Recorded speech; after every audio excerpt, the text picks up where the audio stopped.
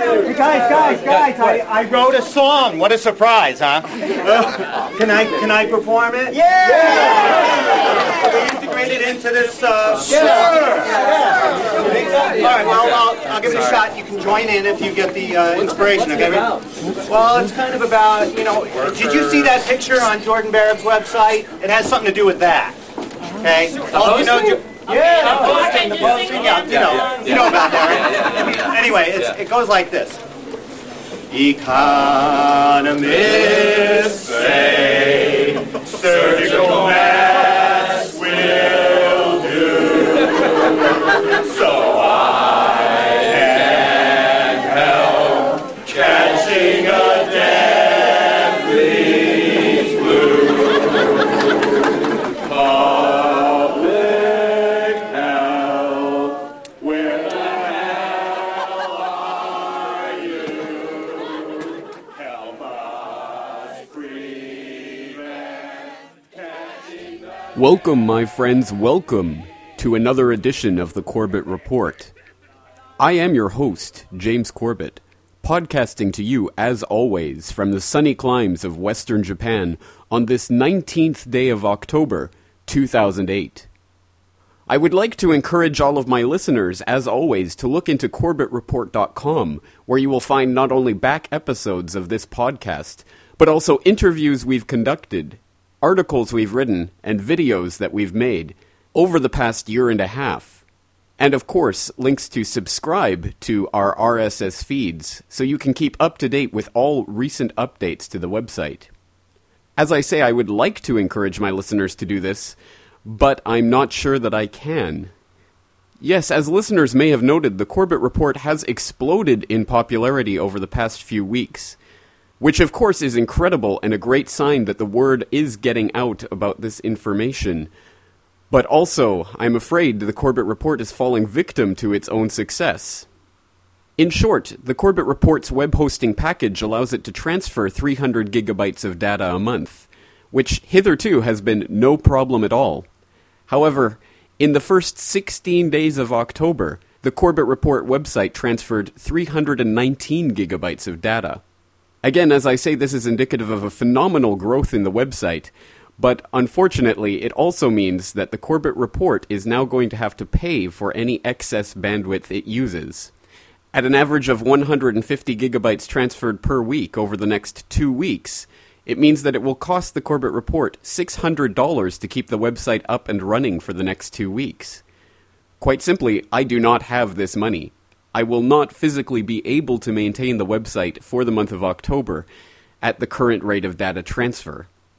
This will not be a problem for November or subsequent months, as I will upgrade the Corbett Report hosting package to allow for greater bandwidth usage. However, in the meantime, I find myself between a rock and a hard place. There's really not much that I can do about this situation except shut down the website for the remainder of October.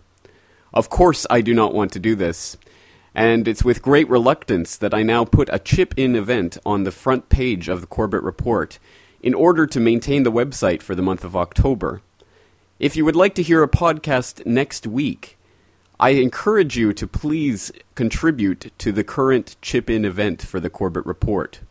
Our goal is to raise $500, which would allow for another 250 gigabytes of transfer over the next 2 weeks. If we can raise these funds by next Sunday, I will put out the next episode of the podcast as usual. If not, I will be forced to suspend the website from Sunday, October 26th until the end of the month, so that I don't incur any more charges. This is, of course, a decision I take with great reluctance, and one that I do not take lightly. But honestly, I am calling for the help of my listeners in order to maintain this website for the month of October.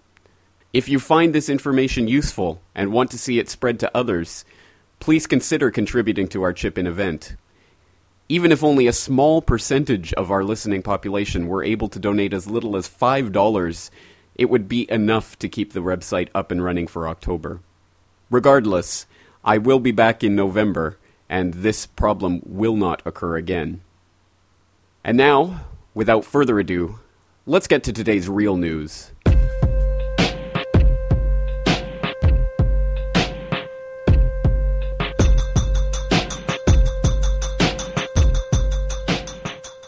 Our first story today comes to us from Reuters, October 17th, 2008. Banks borrow record $437.5 billion per day from Fed. Financial institutions ran to their lender of last resort for record amounts of cash in the last week. Under extreme pressure from the worst global financial crisis in a generation, Federal Reserve data showed on Thursday. Banks and dealers' overall direct borrowings from the Fed averaged a record $437.53 billion per day in the week ended October 15th, topping the previous week's $420.16 billion per day. Some analysts are concerned that banks' dependence on Fed lending might become long-term and difficult to change. The banking system is going to become addicted to this very cheap money. Unwinding it will be very difficult, said Howard Simons, strategist with Bianco Research in Chicago. We have effectively allowed the central banks to disintermediate the banking system. Why would I want to borrow money from you if I could do it with the central bank? Because they can always print it up and say, here. And they are in the business now of making sure I stay in business, Simons said. Our second story comes to us from the Globe and Mail, October 12th, 2008. Canadian Premier hopes to integrate economy with European Union. Canada's premiers will play a pivotal role in the country's efforts to integrate its economy with the 27 nations of the European Union, Quebec Premier Jean Charest said. Preliminary talks between Canadian and European officials will begin on October 17th at a summit in Montreal. The province's role in the negotiations will be instrumental to the fate of the proposed massive agreement, because it involves issues that primarily fall under their jurisdiction, Mr. Charest told the Globe and Mail yesterday. No deal could happen without the premiers at the table, he said. Unless we are fully involved in the negotiations, we are not going to get the deal we want, Mr. Charest said. He described the proposed pact as a groundbreaking initiative on a scale that has never been attempted. The accord would go well beyond the scope of the NAFTA agreement between Canada and the United States by encompassing not only trade in goods and services, but also the free movement of skilled workers and an open market in government services and procurement. Our final story comes to us from Ars Technica, October 16th, 2008. Net filters required for all Australians, no opt-out. Australians may not be able to opt out of the government's internet filtering initiative like they were originally led to believe. Details have begun to come out about Australia's cyber safety plan, which aims to block illegal content from being accessed within the country, as well as pornographic material inappropriate for children. Right now, the system is in the testing stages, but network engineers are now saying that there's no way to opt out entirely from content filtering. The Australian government first revealed its filtering initiative in 2007, which it expected to cost 189 million Australian dollars to implement. That money would go toward imposing filtering requirements on ISPs, who would have to use the Australian Communications and Media Authority's official blacklist, which is in turn based on the country's national classification scheme. Australia moved forward with its plans despite widespread public outcry and began testing the system in Tasmania in February of this year. At the time, the Australian Communications and Media Authority said that the filters would be enabled by default and that consumers would have to request unfiltered connectivity if they wished to opt out of the program. Well, it turns out now that those promises were only partially true. Internode network engineer Mark Newton told Computer World that users are able to opt out of the additional material blacklist, which targets content inappropriate for children, but not the main blacklist that filters what the Australian government determines is illegal content.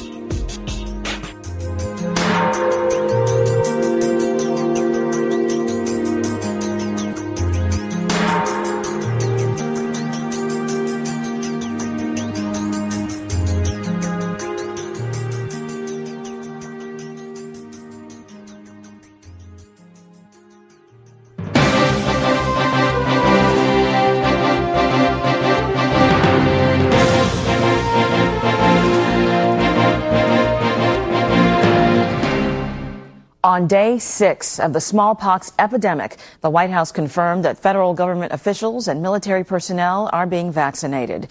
300 people have died. At least 2,000 are infected with smallpox. Smallpox symptoms are being seen in 15 states, also in Canada, Mexico, and England. The U.S. smallpox vaccine supply continues to shrink as officials try to stretch limited stocks to cover the entire nation. An official announcement regarding the remaining vaccine inventory is expected later today. Struggles to get vaccinated led to violence in some cities. Profound economic losses are crippling the nation. In Oklahoma alone, economic experts project severe losses in the state's multi-billion-dollar agricultural commodities market. Still, no group claims responsibility for unleashing the deadly smallpox virus. But NCN has learned that Iraq may have provided the technology behind the attack to terrorist groups based in Afghanistan. Welcome to episode 60 of the Corbett Report. A bioterror false flag. No, there's no need to panic. What you have just heard was in fact a fake news report. It was made in conjunction with Dark Winter 2001. Dark Winter was a bioterror exercise organized by the Center for Strategic and International Studies and held at Andrews Air Force Base in Washington, D.C. on June 22nd and 23rd of 2001. This exercise brought together senior former officials from various U.S. government administrations to play the role of National Security Council members reacting to a bioterror release. In order to give a heightened sense of realism to the simulation, these fake news reports were concocted and screened by the members participating in the exercise. Of course, as listeners to the Corbett Report will remember from episode 20, drills can often be used to implement the very thing that they are simulating, as was the case on 9/11. Another way these drills are used is to prepare the public psychologically to accept the very things that are happening in these exercises.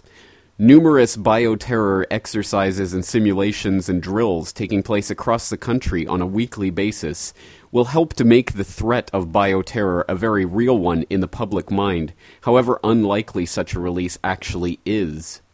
This is part of a conditioning process that is going on numerous levels of our society, taking place throughout the media, and of course, in Hollywood. And you see a movie like I Am Legend, based on the 1950s book that's been the Mega Man and a bunch of others. And it's all about martial law, crackdowns on cities, how everybody died. They even admit that it's a cure for cancer virus that goes wild. It's a cancer virus that makes you immune to cancer. And then it kills 90% of the world's population. And then 10% is left, but only 2% is immune. The other 8%, turn into just psychopathic killers. Just absolutely crazed. But see, it's not big in Hollywood with this stuff. No, you just get diabetes, you just get Crohn's disease, you just get cancers all over you, and you just die. There's nothing fancy about it. You're not going to be bench pressing 800 pounds like I Am Legend when you're flopping around dying in your house. And the government's running around posing as saviors. And the military and police and firemen think they're trying to save people as they're dropping dead. And as they get the news that mama and daddy and their wife and their kids are all dead back in Tennessee or Texas or New York. And I know you're going to cry your guts out years from now if the globalists do this. And a lot of you are going to wake up at that point. That's the big thing we got going for us, is that the globalists are probably just going to go ahead and do all this the way things look right now. And people can self-censor and not talk about 9/11, and they can self-censor and try to be mainline. That's fine. You'll be flopping around dying. But when all that happens, and when you're burying your children, God forbid, just trying to get this, get real here with you, then you're going to remember old Alex Jones. He'll probably be long gone then. And you'll remember and go, man, that guy said all this was going to happen. And yes, they clearly have it in the cards. They've said we're going to have a bio release. Bush has said, I don't know if it'll happen under him or Hillary or whoever else comes. The point is, it's on the table. Now, a list of Hollywood movies in recent years that envision such an apocalyptic post-bioterror release scenario would be too lengthy to make here, but suffice it to say, numerous other researchers have pointed out this trend in Hollywood predictive programming. Granted that there is a concerted effort to condition the public to accept the reality of this bioterror threat, and also the reality of a coming pandemic which is going to annihilate so much of the population, what basis is there to think that there's anything sinister behind this? Isn't it reasonable to assume, after all, that the terrorists who would slam planes into buildings on September 11th would also be plotting bioterror attacks, which would be even more deadly? Well, once again, it's not difficult to ascertain that this plot goes well beyond some bearded men in caves working with satellite phones and laptops on the other side of the world to coordinate a shadowy group of international terrorists who were in fact created by the CIA in the 1970s. No, indeed, the plot runs much deeper than that, and an indication of that came several years ago. In the Globe and Mail, on Saturday, May 4th, 2002, this article: "Scientists' deaths are under the microscope." Quote, "It's a tale only the best conspiracy theorist could dream up. 11 microbiologists mysteriously dead over the span of just 5 months. Some of them world leaders in developing weapons-grade biological plagues. Others the best in figuring out how to stop millions from dying because of biological weapons. Still others, experts in the theory of bioterrorism.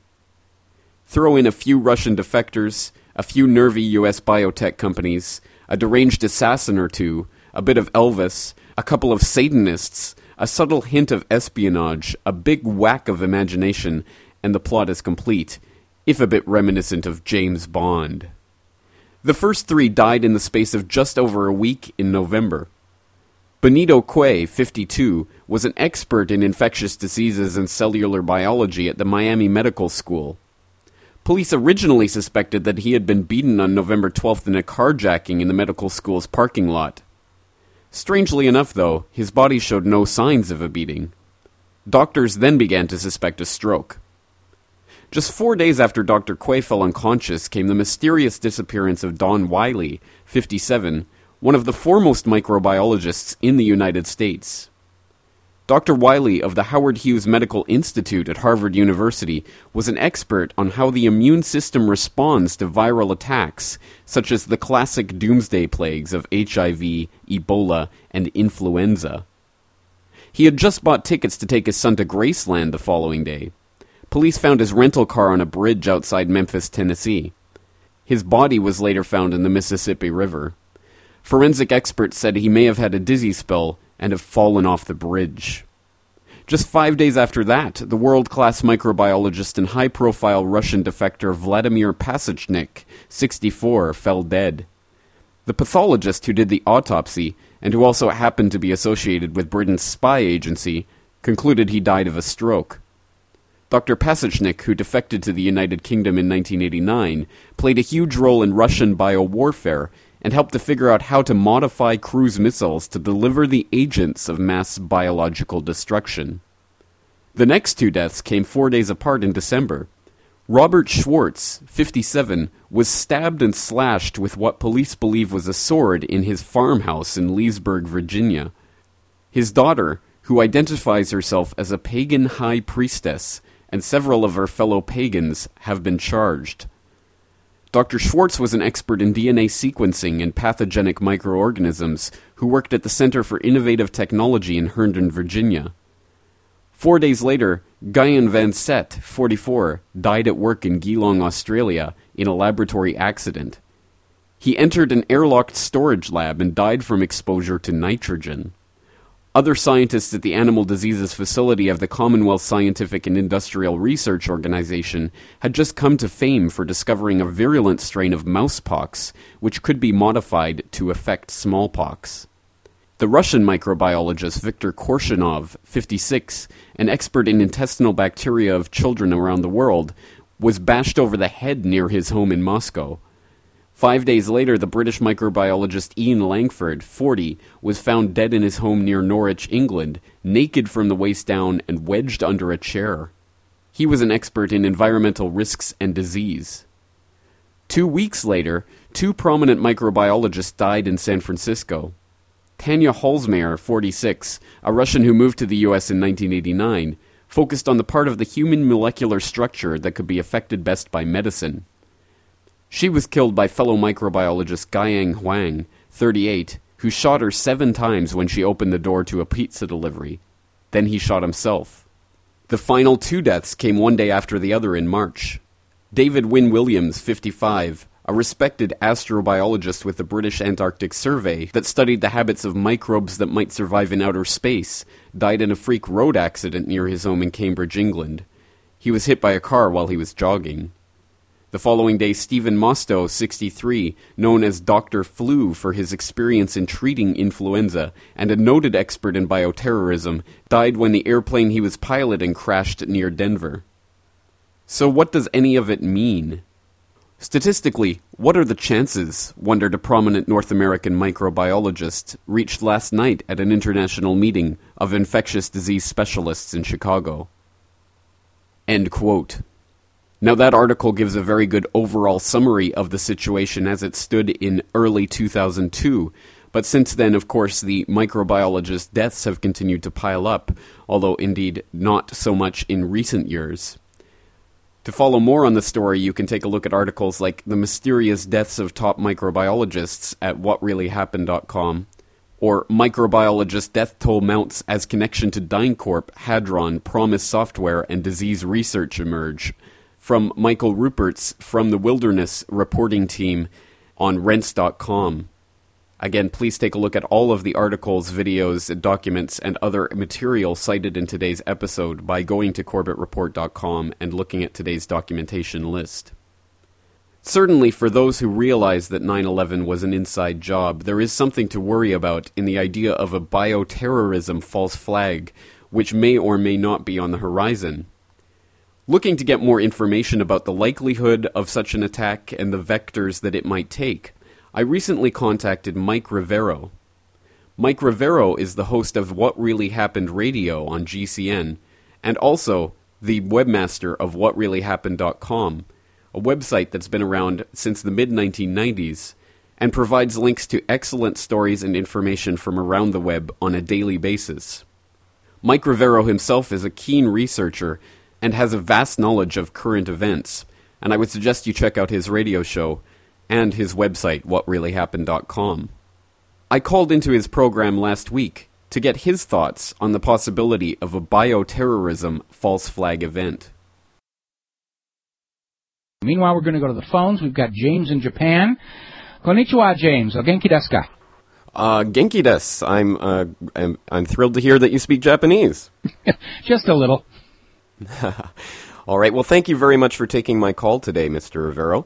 I'm doing some research for my podcast right now at CorbettReport.com, and I wanted to draw on your encyclopedic knowledge of news and current events to ask your opinion on a certain aspect of the situation that's developing. And that's that right now, of course, the general public is finally waking up to the gigantic bank heist that's taking place right now in the Treasury through the banker bailout bill.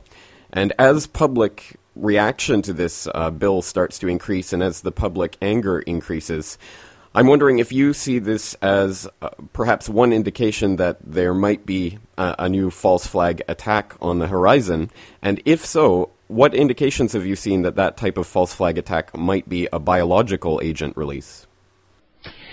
Well, let me answer the second part of that first. I think any false flag attack, in order to have a chance of working in a nation where we're already numbed by endless replays of jet planes crashing into buildings, I think a biological attack brings it to a new level of terror, because it's not just happening in a city far away. If you have anthrax dusting in 5 or 6 cities across America, then the media will say, you know, it could be happening to you right now. Even this moment as you're breathing, you could be breathing in the spores and not know it, to make the terror seem much more immediate and real. So I would say that, if they're going to try another false flag attack, it's probably going to be a biological threat. It's probably going to be anthrax, because there's no secondary communicability with anthrax, so they don't have to run the risk of a runaway contagion that would actually cause more harm to the country than they're planning to do. But that being said, I'm less concerned that one is really going to happen. I'm sure it's being planned and war gamed out, and they're thinking about it and preparing for it. But I think when it gets right down to it, they're going to look around and they're going to look at how few people buy the official story of 9/11, and they're going to sit there and say, there's a real chance we could pull this off, and they're going to know immediately that it's not the dead guy Osama bin Laden, or it's not the Muslims and stuff. All it's going to take is one really embarrassing mistake. I mean, the last time when they actually arrested Mossad agents right on 9/11 itself, they were able to keep the wraps on that. Now you've got a very skeptical and a very angry population. It's a much, much different environment in which to try and pull off a swindle like that. They might try and do it. I can't rule that out, but I think anybody who's objectively looking at the possibilities of success of such an operation has to be saying, the odds are not good that we're going to be able to succeed in pulling this off. So I'm sure it's been war gamed out, and they've thought about it and maybe even made some plans for it. I'm thinking that hopefully cooler heads will prevail, and they're not going to try something, because it would be really stupid, I think, at this point for them to try.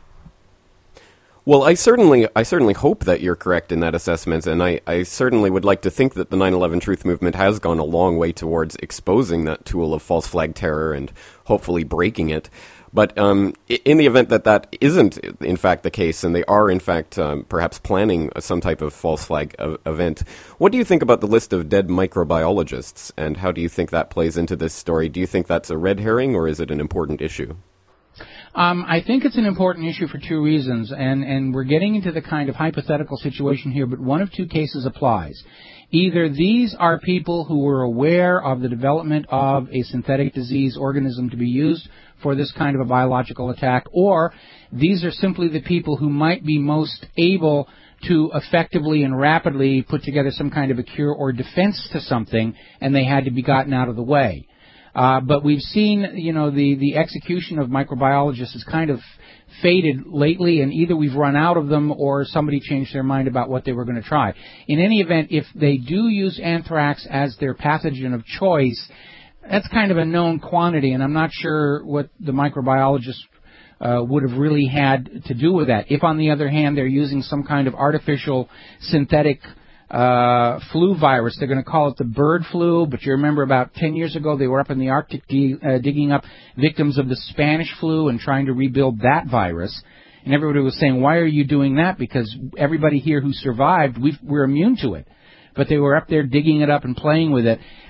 That might be somebody where they'd say, well, we can't have these microbiologists running around because they might blow the whistle on what this disease really is, and they might be able to come up with a cure and end the panic.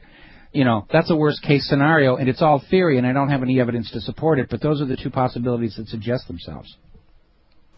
All right, well, thank you very much for that information, Mr. Rivero. Well, you're welcome, and have yourself a good night, and good luck with your podcast. We'll be talking to you soon. Aloha. Thank you. So, although Mike Rivero does not acknowledge the immediacy of the threat, he does acknowledge the fact that future false flag events are very likely to be bioterrorist releases. Well, he mentioned two possibilities in that clip.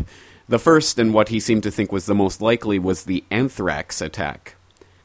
Now, of course, in recent months, the inside job nature of the 2001 Anthrax attacks, which was directly responsible for the hurried passage through Congress of the Patriot Act, which eviscerated the Constitution and Bill of Rights in a time of mass hysteria, was blown wide open.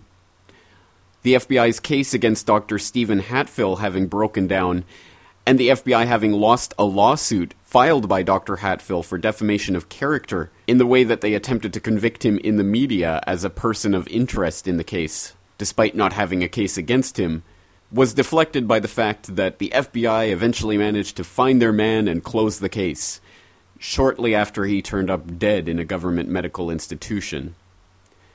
Yes, the ridiculous case against Dr. Hatfill was replaced by the even more ridiculous case against Dr. Ivins, who just happens to be conveniently dead and thus unable to defend himself.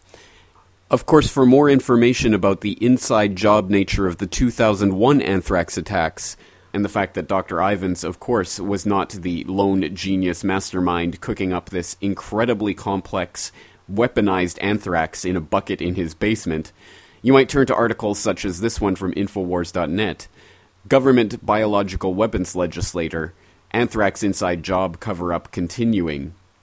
And of course, that article, which again you can find from the documentation list at CorbettReport.com, talks about Dr. Francis A. Boyle, a man who helped write the laws with regards to terrorism and was responsible for drafting the Biological Weapons Anti-Terrorism Act of 1989, who has consistently stated that the anthrax attacks could only have come from government sources.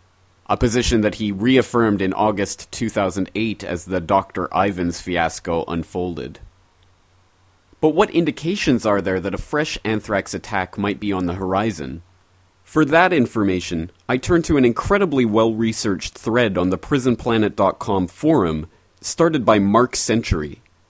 The thread is entitled Bioterror False Flag Watch, Anthrax and Avian Flu, and many of the articles that I'm going to cite in the remainder of today's episode come from this thread, so I suggest that my listeners check it out. The first document cited in that thread is a startling declaration from the Department of Health and Human Services from October 1st, 2008. It's entitled HHS Secretary's Declaration for Utilization of Public Readiness and Emergency Preparedness Act for Anthrax Countermeasures. The summary of this declaration reads, quote, Declaration pursuant to Section 319F-3 of the Public Health Service Act, 42 U.S.C. Section 247D to 60, to provide targeted liability protections for anthrax countermeasures based on a credible risk that the threat of exposure to Bacillus anthracis and the resulting disease constitutes a public health emergency. End quote. In effect, the Department of Health and Human Services has declared an emergency situation for anthrax exposure that started on October 1st, 2008, and does not end, according to the declaration itself, until 2015.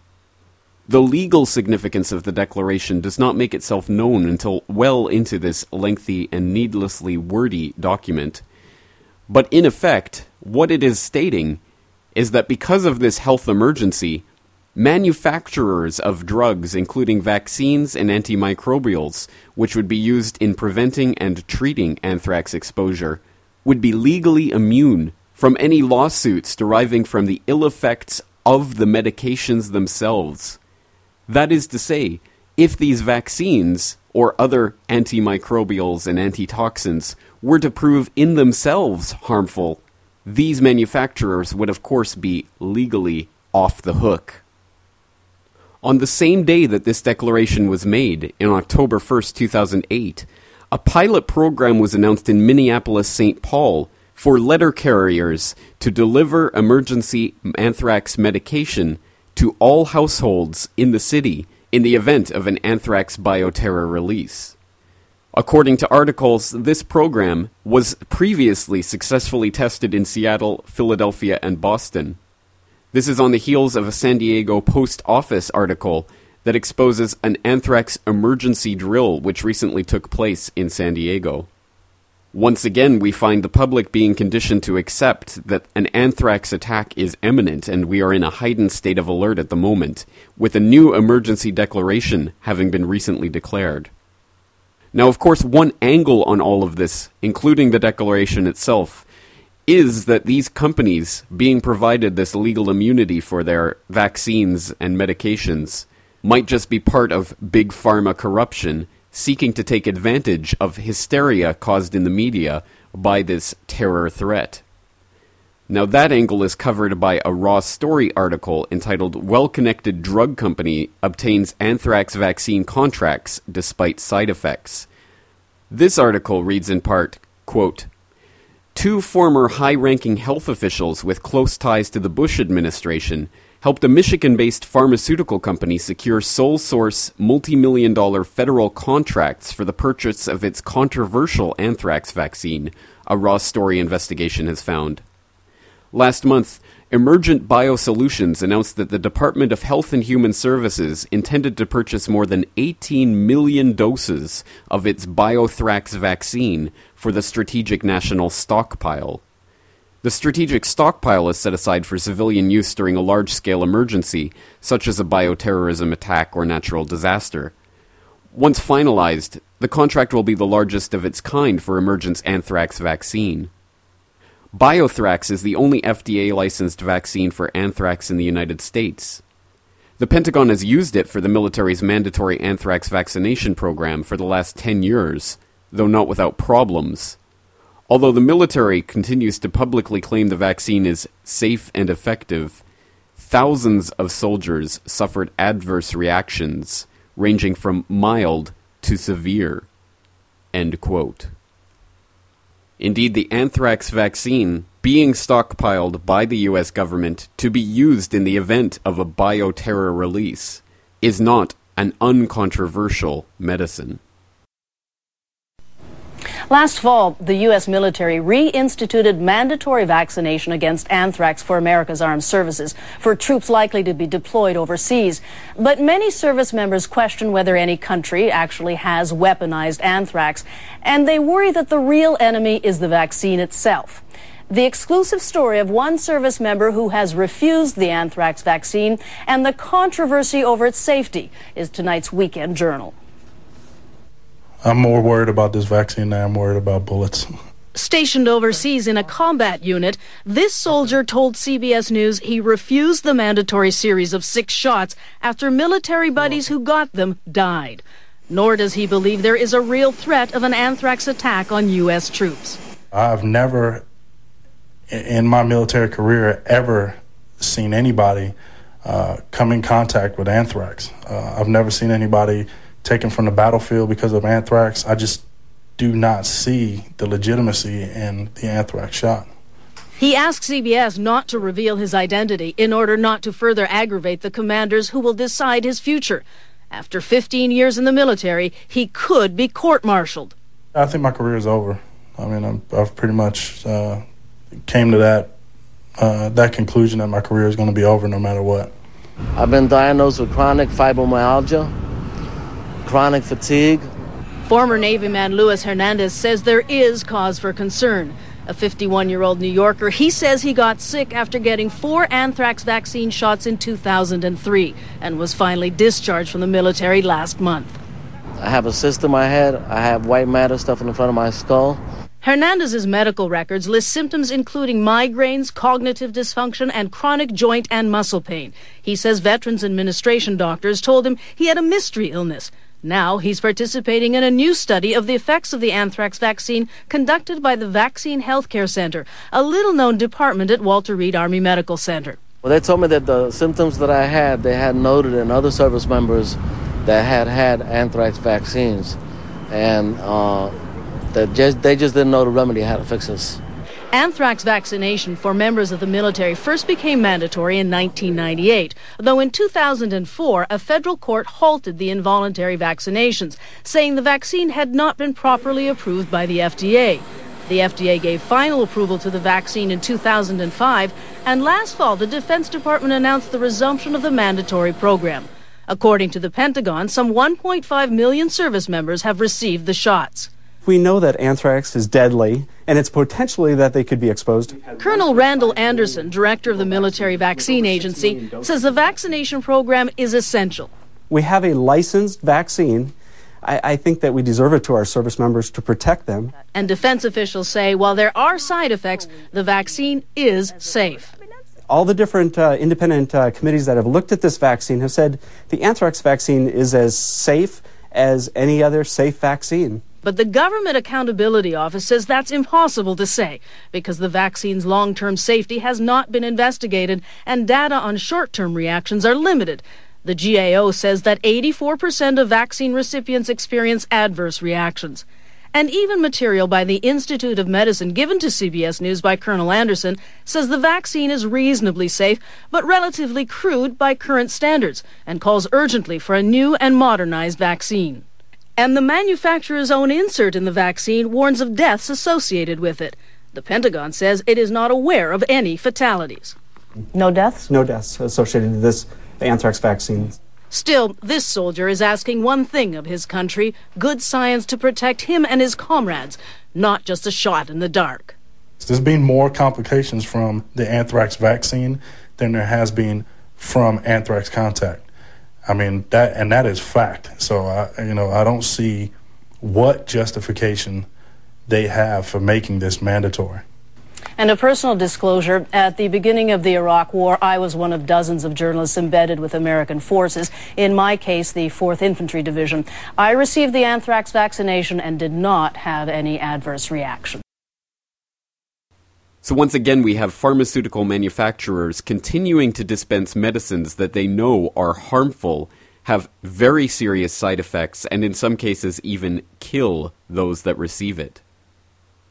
I encourage all of my listeners to do more research on the anthrax vaccines, as well as other cases of Big Pharma literally killing their customers, such as when Bayer 100% absolutely knew that their Factor VIII hemophiliac treatment contained HIV, and they continued to sell it in foreign markets until they were eventually caught, and some of the members of Bayer went to jail. Just like many of the heads of Bayer's progenitor, IG Farben, were tried as war criminals after World War II for their help in supporting the Nazis. Also, I once again encourage my listeners to take a look at that article on globalresearch.ca by William Engdahl about the Doomsday Seed Vault in Svalbard, and the information presented in that article about the tetanus vaccination program administered by the WHO that just happened to sterilize the vast majority of the women who were subjected to that sterilization vaccination program. Again, there is a pattern here that is developing that goes far beyond the mere profit motive. And there is an underlying ideology espoused by many of the people who own the companies and are in a position of power to direct Big Pharma's activities from the very top, who would like to see a vast majority of the human population eliminated from the planet Earth. But perhaps that's just conspiracy theory, so we will cover this again and again and again in future episodes of the Corbett Report podcast. But for now, let's turn to another aspect of the bioterror false flag possibility, that is, bird flu. Now, of course, the possibility of a bird flu pandemic has been being hyped in the media for years, and it all rests on a strain of avian flu known as H5N1, which has so far resulted in the death of 380 or so people around the world.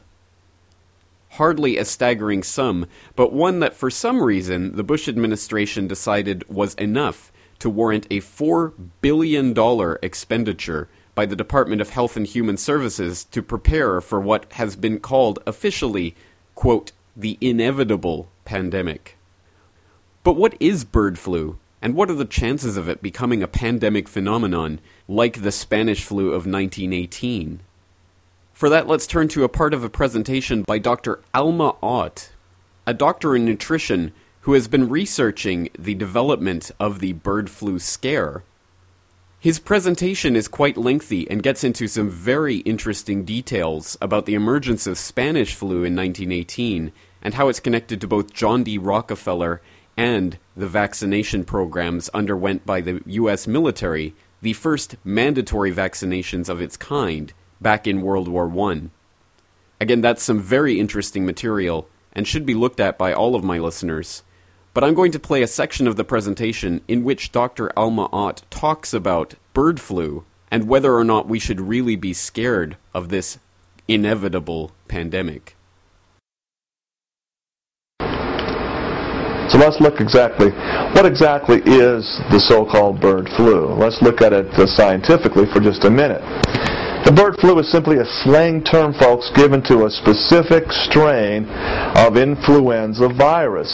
Specifically in biochemical terms, biological terms, is called H5N1 because of its RNA and DNA structure. The H5N1 virus, folks, is indeed unique to birds. Virologists have long determined, and now this is going back to the 1910s, 1920s, that H5N1 is indeed unique only to birds and is found naturally in most wild bird populations. Typically, it's not a problem with birds. It has zero mortality to the bird population and is absolutely, let me emphasize this, absolutely is not typically passed on to human hosts. Folks, it's only when the bird populations become overstressed due to either massive contamination of their environment or the overpopulation of a bird flock does the cellular terrain of the bird flock change. The internal workings of the birds as a whole change. When the birds become stressed, their internal terrain changes, then this H5N1 virus can in fact become dangerous or even lethal to the bird population. When the bird dies, folks, this virus in fact evolves into a fungal parasite. Let me emphasize, a virus is the seed, the spore of a fungus. That's what a virus is, as opposed to a bacteria, which is a living one-celled organism. Okay, a virus is the microscopic seed or spores of specific funguses. So when the virus evolves and begins to affect a whole bird population, it helps Mother Nature to cull the flock, to bring it back into the balance that is necessary to keep the bird itself, the bird genes itself intact. The fungal parasite that evolves from the influenza H5N1 really helps to rapidly decompose the bird as well. It's part of nature's plan. The virus and the fungus has been with the bird population since the day they first began to swim and fly. It's part of the system, part of the ecosystem of nature. Should not be feared, should not be something that we should fear as a country, as a nation. Well, if the bird flu is indeed part of the natural life cycle of birds, and really poses no threat to humanity under any normal circumstances, why has the media latched onto and the government promoted the pandemic flu hype over the last few years? Well, of course, the profit motive comes into it as always, and that can easily be seen by the fact that it is a matter of public record that Donald Rumsfeld, the former Secretary of Defense, in fact has stocks in the company that owns Tamiflu, which was for years promoted as the solution to a flu pandemic, as the wonder drug that could reduce the effects of the flu. It's not difficult to see, therefore, how someone of Donald Rumsfeld's stature would be able to use his position and influence to create a media hype to, in fact, increase his own personal wealth. And I think most people can understand that base level of corruption. But the horrifying truth is that there might be a much darker motive to this promotion of the pandemic flu hysteria. We start to get an indication of that at a site called sunshineproject.org, sunshine-project.org. This is a website that is no longer being updated, but for years provided key information about the U.S. biological weapons research programs that continue to this very day. On the 9th of October 2003, they released an article entitled Recreating the Spanish Flu, which talks about U.S. government attempts to resurrect and study the incredibly fatal Spanish flu of 1918, which caused a global epidemic and killed an estimated 20 to 40 million people worldwide, including young men and women in the prime of their youth. From this article, Recreating the Spanish Flu, we obtain the following passage. Quote, attempts to recover the Spanish flu virus date to the 1950s, when scientists unsuccessfully tried to revive the virus from victims buried in the permafrost of Alaska. In the mid-1990s, Dr. Jeffrey Taubenberger from the U.S. Armed Forces Institute of Pathology started to screen preserved tissue samples from 1918 influenza victims. It appears that this work was not triggered by a search for flu treatments, or the search for a new biowarfare agent, but by a rather simple motivation. Taubenberger and his team were just able to do it. In previous experiments, they had developed a new technique to analyze DNA in old preserved tissues, and were now looking for new applications. The 1918 flu was by far and away the most interesting thing we could think of, explained Taubenberger, the reason why he started to unravel the secrets of one of the most deadliest viruses known to humankind. End quote. Continuing from the same article, quote, "The project did not stop at sequencing the genome of the deadly 1918 strain. The Armed Forces Institute of Pathology teamed up with a microbiologist from the Mount Sinai School of Medicine in New York. Together, they started to reconstruct the Spanish flu. In a first attempt, they combined gene fragments from a standard laboratory influenza strain with one 1918 gene. They infected mice with this chimera, and it turned out that the 1918 gene made the virus less dangerous for mice. In a second experiment, published in October 2002, the scientists were successful in creating a virus with two 1918 genes. The virus was much more deadly to mice than other constructs containing genes from contemporary influenza virus. This experiment is only one step away from taking the 1918 demon entirely out of the bottle and bringing the Spanish flu back to life. The scientists were aware of the dangers of their creation. The experiments were conducted under high biosafety conditions at a laboratory at the U.S. Department of Agriculture in Athens, Georgia. Possible hostile use of their work was an issue considered by the scientists. The available molecular techniques could be used for the purpose of bioterrorism. There is no sound scientific reason to conduct these experiments." End quote. Again, continuing from the same article, quote, "There may be many reasons for the individual scientists to work on this project, not least the scientific prestige. The Spanish flu subject matter practically guaranteed a series of publications in prestigious journals. From an arms control perspective, it appears to be particularly sensitive if a military research institution embarks on a project that aims at constructing more dangerous pathogens. If Jeffrey Taubenberger worked in a Chinese, Russian, or Iranian laboratory, his work might well be seen as the smoking gun of a biowarfare program." End quote. Now that article is of course chilling, because of course the 1918 Spanish flu was one of the worst pandemics in global history. And it's extremely disturbing to hear that the Armed Forces Institute of Pathology and other Army researchers are so intent on reviving this terrible influenza strain. Perhaps there is a link between a biological warfare program developed influenza strain and the current media hype about bird flu. That information can be garnered from an incredibly well-researched article by the always informative William Engdahl, again from globalresearch.ca, this time from August 2008. This article is entitled "The Pentagon's Alarming Project, Avian Flu Biowar Vaccine." It reads in part, quote, "The U.S. government has been financing the development of a vaccine against H5N1 on a fast-track basis since 2004. Sanofi Pasteur in Swiftwater, Pennsylvania, a subsidiary of the giant French pharmaceutical firm, the third largest in the world, manufactured an inactivated vaccine made from an H5N1 virus isolated in Southeast Asia in 2004. Sanofi Pasteur, part of the French-based Sanofi Aventis Group, was awarded a contract by the U.S. government's National Institute of Allergy and Infectious Diseases, part of the National Institute of Health, NIAID, to manufacture the H5N1 vaccine in May 2004.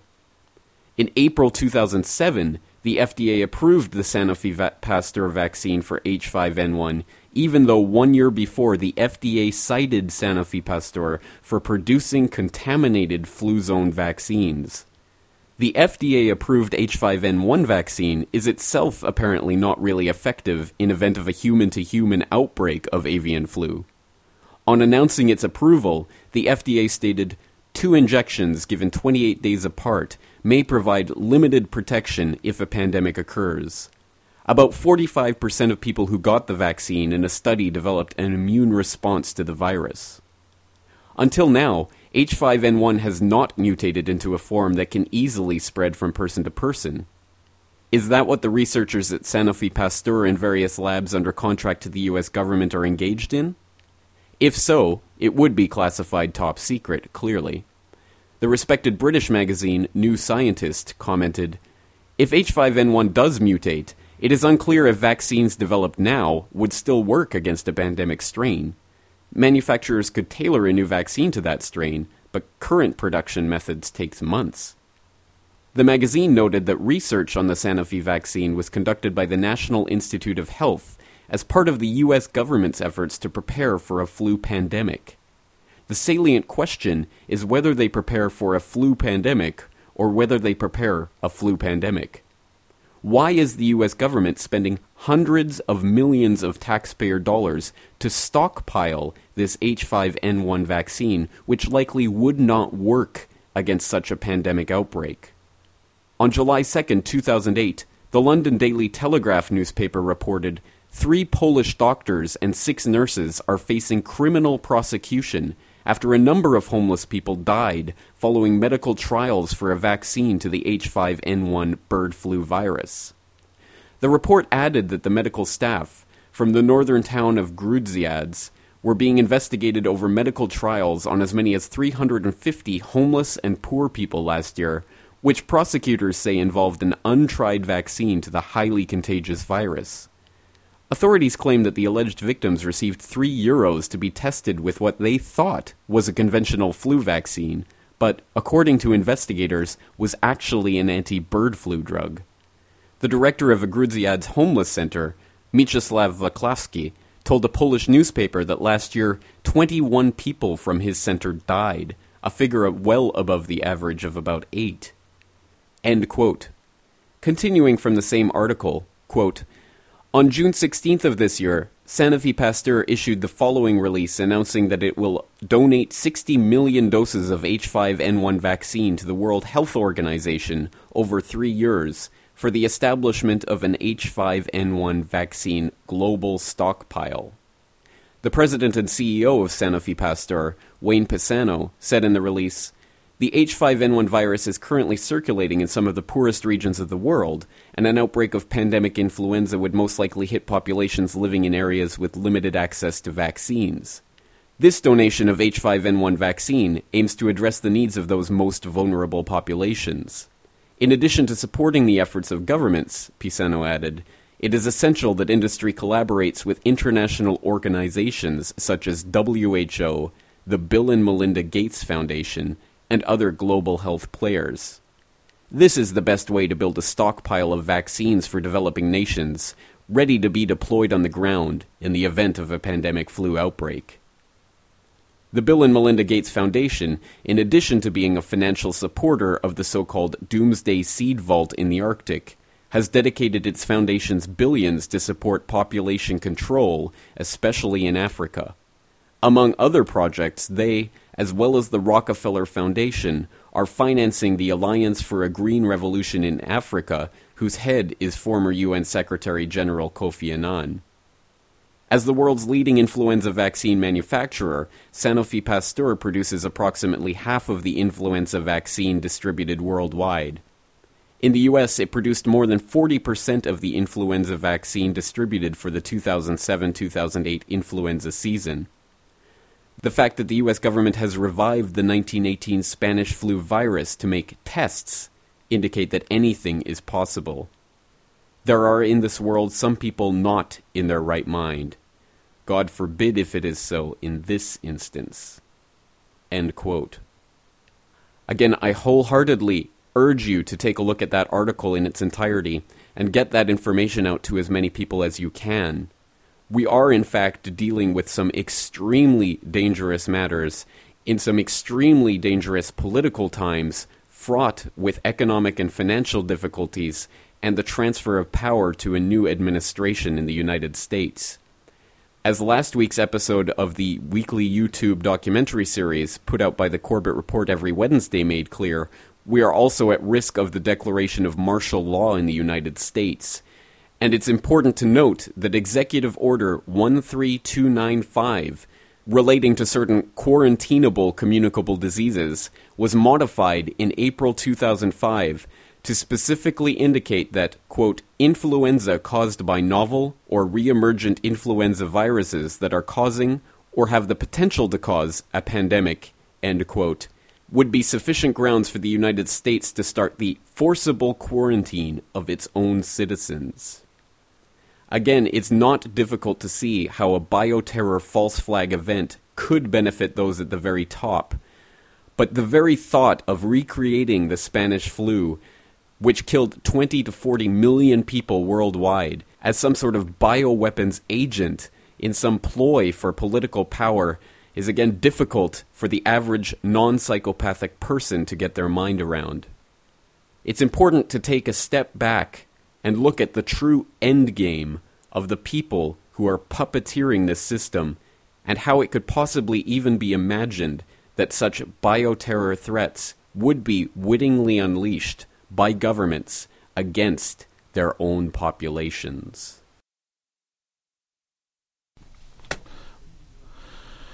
A £500 million, that's over $1 billion medical and U.S. money, research laboratory in the heart of London could carry out work on the world's most deadly diseases.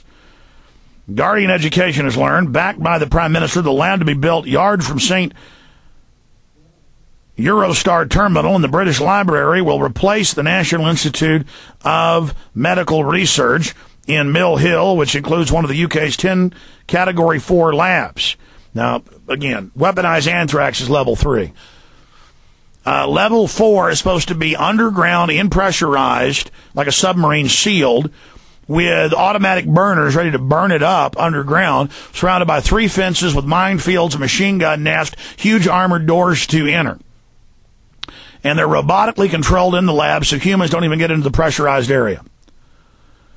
Now, instead, they're sticking level 4 and level 2 and 3 facilities that get hit by hurricanes. It's all over. They're going to remember 4 years ago when they mailed super weaponized flu that kills the vast majority of those that come in contact with it? It was like 5,000 different labs were accidentally shipped it by the Centers for Disease Control. They accidentally shipped the super deadly flu. The government loves you. Give up all your rights. Al-Qaeda will get you. What's up? Oh, you're making eye contact like there's something going on. Oh, God help us all.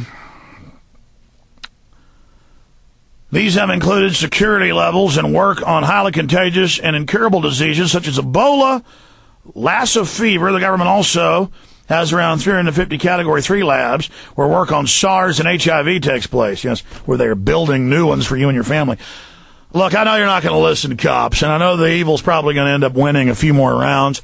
And I'm not saying this for effect. When your children are dying and you're dying of the bioweapon attack, it isn't Al-Qaeda, okay? It isn't the Al-Qaeda you think it is. Look, man, I want to go surfing. I want to go to Hawaii. I want to go see Crater Lake. I want to go camping in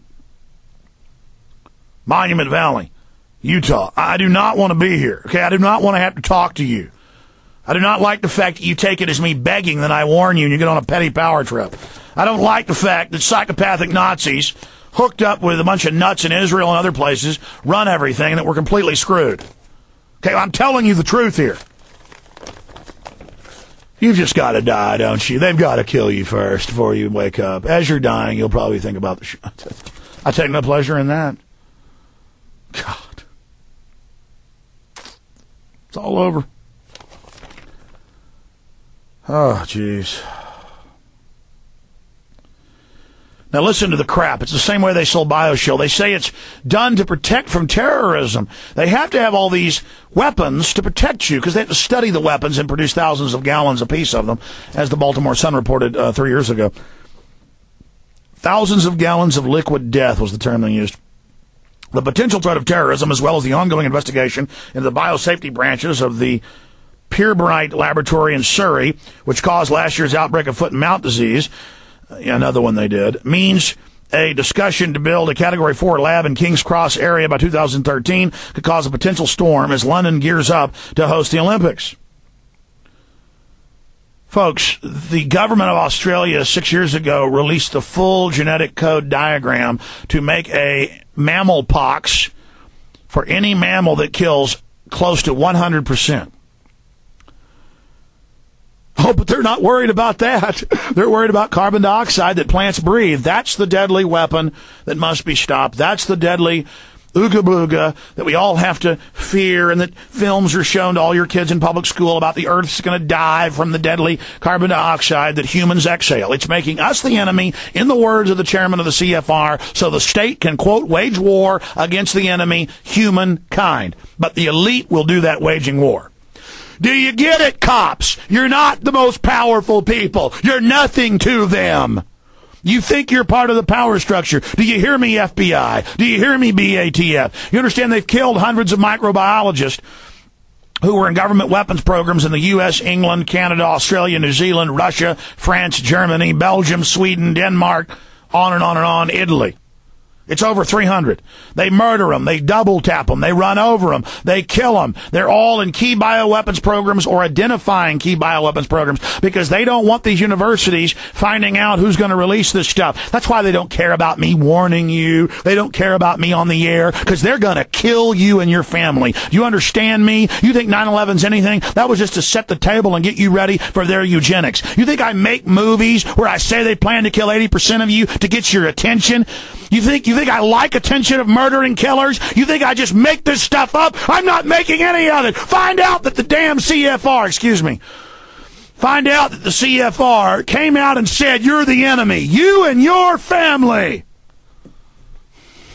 You think I like being surveilled by these bastards?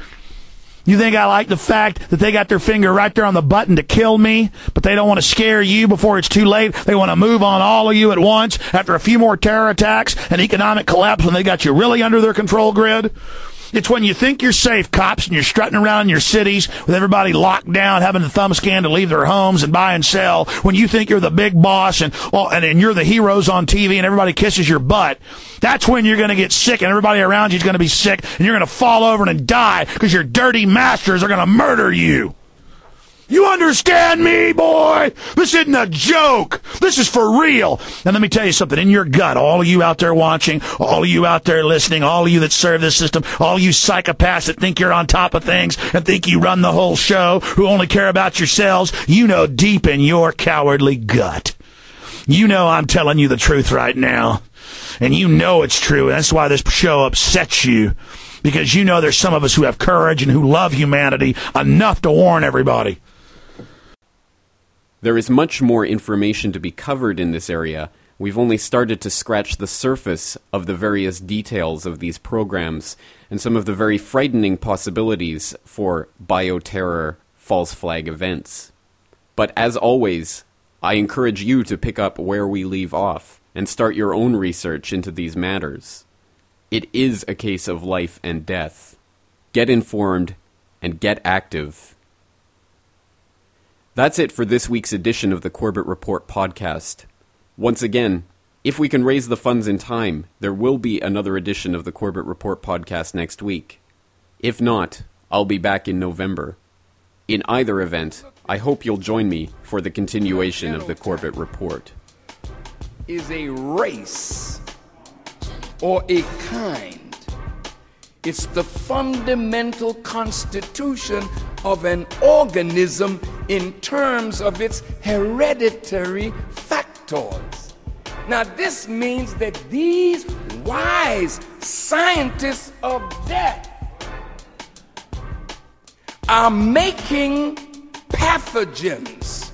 A pathogen is something that can cause a disease.